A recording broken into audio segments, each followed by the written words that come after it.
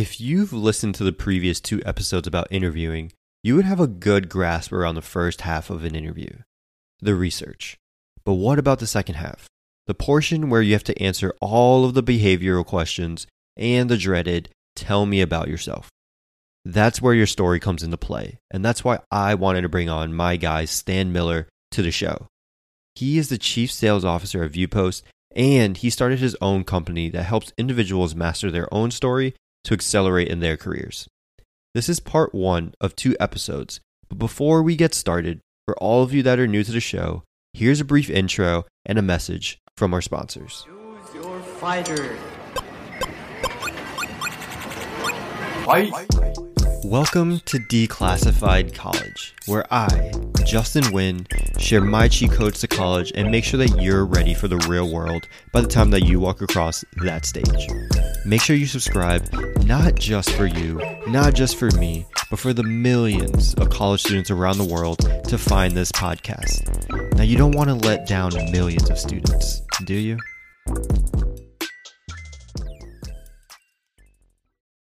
So Stan Miller, Chief Sales Officer at Viewpost and founder at StoryCate. So what I love to do is what I'll tell you first. I love to help people recognize their potential so that they can achieve greatness. And I do that in a couple different ways.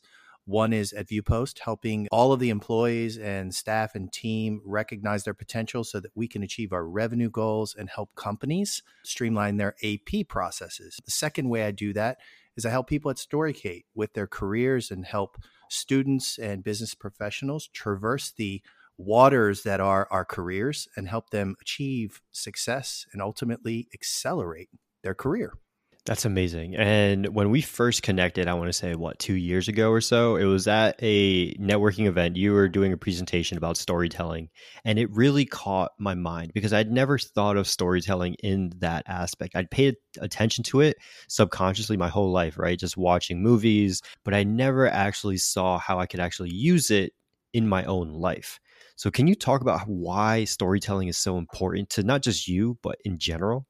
So good question. And yeah, we did meet at a networking event, which was great. And what a good place for us to position our story. So why storytelling is there's a simple answer to that question, which is who doesn't love a great story? We all operate and live inside of our narratives. Our stories are developing and narratives are real living, breathing things that we are dealing with day in and day out. The problem is that most of us don't recognize what our narrative is, and most of us can't convey what our narrative is in real time. So, when you think about storytelling, there are reasons why we love movies. There are reasons why we turn our phones off when we enter a movie theater. There are reasons why we love witnessing the hero meet the mentor in the movie and overcoming that objective which you're faced with, and often when you're watching movies. So I happen to be a fan of movies and stories, and so I just kind of went into this storytelling thing with both eyes wide open and just recognized that if we could tell better stories, how much further can we get in our career if we can understand and explain how to communicate that story to others? And what is the value of that? Yeah. So how did you make that connection, though, between storytelling and career acceleration? Let's call it that. So good question. I would say for me, in my own personal career, I had a few discoveries as I was navigating my own career waters and moving through my career at AT&T, which I spent 12 years at AT&T. I recognized there were some similarities in my behavior when I did not get promotions, when I got passed up, passed over, skipped up, whatever you want to call it, Justin. Mm-hmm. And most of the time when I did not land that next level job or that next lateral move or opportunity, it was because I didn't feel very comfortable communicating who I am at the core and what my background really is in an authentic way. And so I spent a lot of time preparing for opportunities, thinking about what I believed people wanted me to communicate about myself instead of communicating who I am. Does that make sense? Yeah, no, totally. And I think that's a huge problem, especially that students have, right? Because we're always told what we think that we're supposed to be doing growing up, whether it's from our parents or whether it's from our teachers. And a lot of the times their advice sort of comes from a good place, but they aren't necessarily in that same position that we are, right? The world that they grew up in is completely different than the world that we grow up in. So I love that point, that last point that you brought up. Yeah, it's interesting because even as we prepare for interviewing and some of the things that we go through in our preparation stages and how we're taught, we are taught to research. And I wouldn't suggest that researching is bad, but researching for the reason or purpose of communicating in a way that is trying to sell yourself outside of your comfort zone probably isn't, you're not serving yourself well utilizing that research for that purpose. Researching is important, but is it better to know everything about the company that you want to go work for, or is it better to be able to know and communicate your greatest value? And that's the question. Yeah, and I think that second piece is what a lot of people forget, not just students, but individuals in general, right? They do all the research up front and they could probably tell you who the CEO is, how much money that company's made that year, whatever Wikipedia fact that they could find. But then when the question gets flipped onto them of, hey, Stan, tell me a little bit about yourself, they freeze up because that's the part that they forgot to study themselves. And Right. even though it's super, like, it's so counterintuitive, right? Like, you would think that you actually know who you are. But at the end of the day, a lot of individuals, myself included, especially before I got on this journey of LinkedIn, I couldn't answer that question confidently. That momentum, that downward momentum of failing that first question continues through that whole interview. And I think it's such a solid starting point if you're able to really be able to tell your story in that first 30 to 60 seconds of any interview. Yeah, I mean, and I know, you know as well as I do, and I interact with many students like you, not as many as you, but many. One of the challenges that I see oftentimes is there is a preparation that students moving and traversing from the college experience into the career, they do a preparation exercise that is heavily indexed, like we just spoke about, on research. Mm-hmm. And the reality is, when you understand that you will never impress someone in an interview with the research about a company that they've worked for maybe 10 or 15 years, your knowledge of them and their organization will never outweigh their experience. So you have to ask yourself, am I going to really impress them with what I have researched? If you're going for a job that requires a ton of research and that's the core job function, you'll probably impress them. But if it's outside of that realm, it may not be impressive at all. Exactly. Yeah. And I think too, right, in your industry of sales, there's so much research that you could probably do on a company. But I feel like, especially for the entry level position of students that they're applying to, your story is what really gets you that role. You have to sell yourself on that role. And no matter how much research that you do on Boeing, what's really going to matter is, can they see you selling that airplane, right? Yep. It is the story and the narrative that you will tell that qualifies you for the position and for the right to earn an opportunity. But secondarily, Justin, it is the quality of the questions you ask in an interview that also qualifies you to obtain information that you can utilize to craft your narrative. So think about it. When you ask questions of an interviewer, the quality of those questions will determine information that you can extract, that you can utilize to determine their problems and their desired state, and whether or not you're a good fit for that role. Yeah, I think questions are super unique. Anyone who's listened to the episode just before this one, Daniel Botero, a good friend of both of us, he had a really good question that he'd like to ask in interviews of, I forgot what it was, but it was something along the lines of, can you see me in the role? Like, would you hire me today, basically? And flipping it on the recruiter, because if the recruiter then comes back and says, anything of like a negative, so to say, that's your last opportunity to sort of put out your objection to that and showcase why you actually have that leadership skill or you have that sales skill, whatever it may be.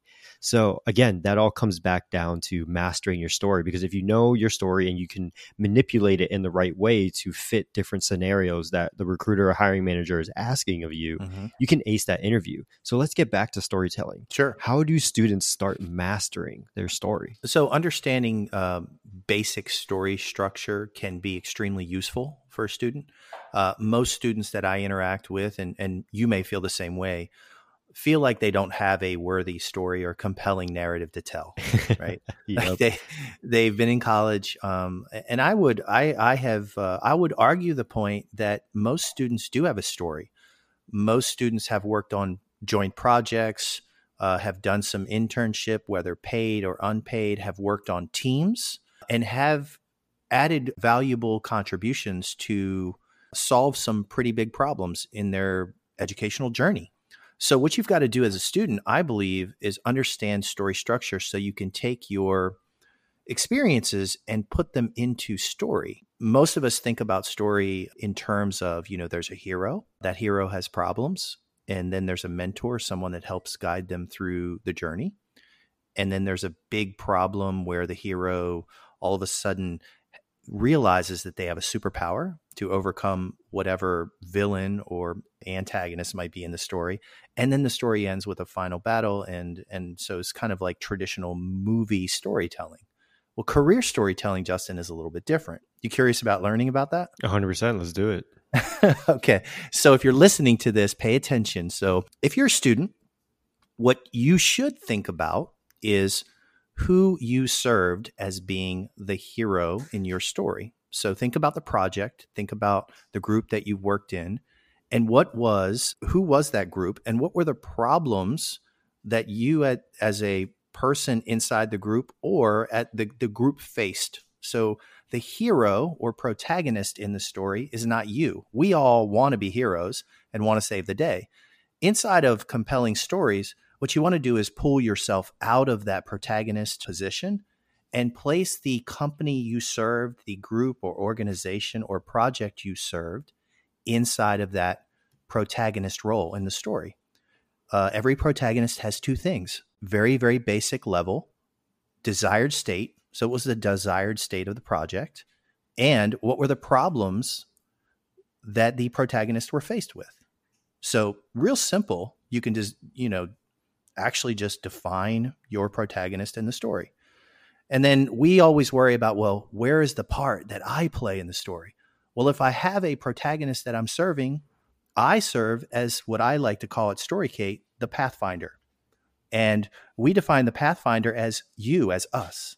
And we have empathy and authority. So why were we picked for the project? And who qualifies us to do that actual position? And when you're in school, you don't feel like you're qualified, but you actually are. You are learning. You're in an educational experience. And so if you're in a class, that alone qualifies you for the journey ahead. And so you think about it, now we have a protagonist and a pathfinder, and there is a pathway that the pathfinder paints for the protagonist.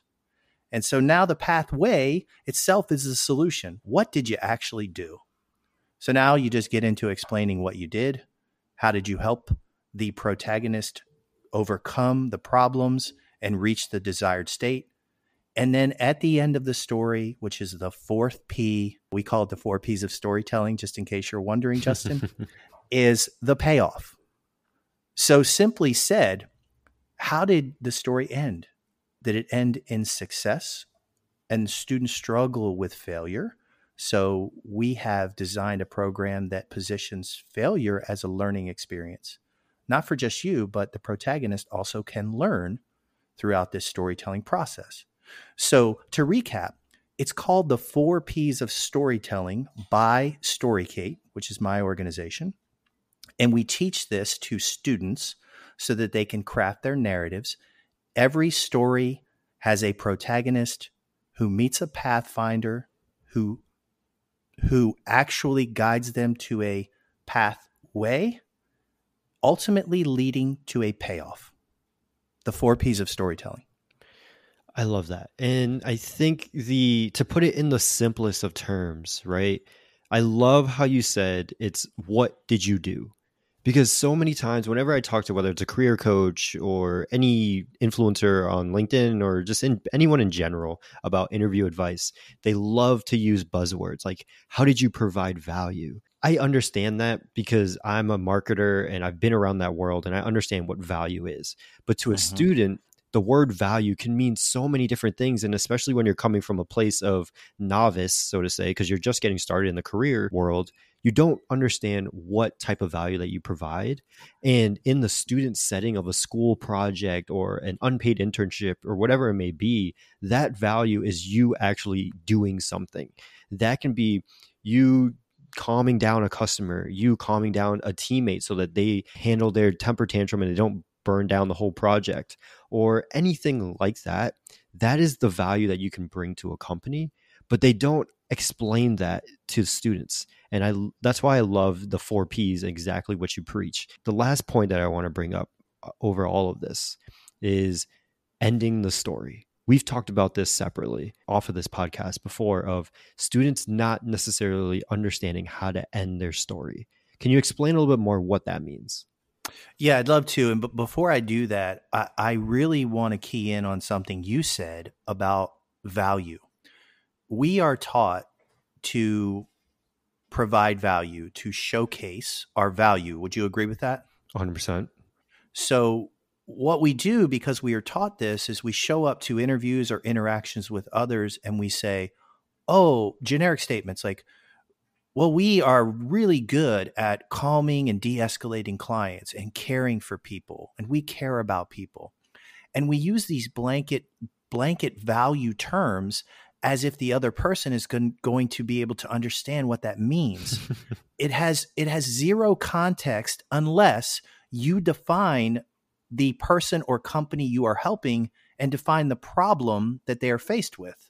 So if I say, I provide value to college students, well, great, that's perfect. But if I say, hey, the college students that I help are faced with the following problems, and here's how I provide value, the story all of a sudden makes more sense.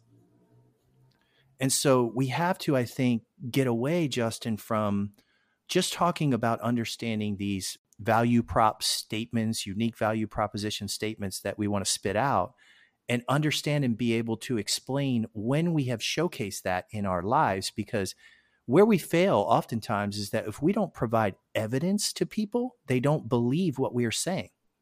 So you can't separate yourself in a job interview process without providing stories that showcase evidence of you being who you say you are.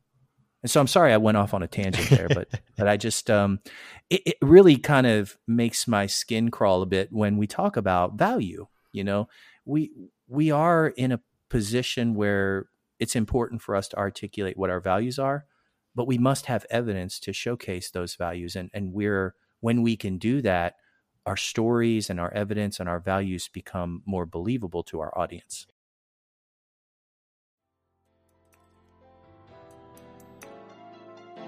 Another day, another cheat code, and you're on your way to defeating the level that we like to call college.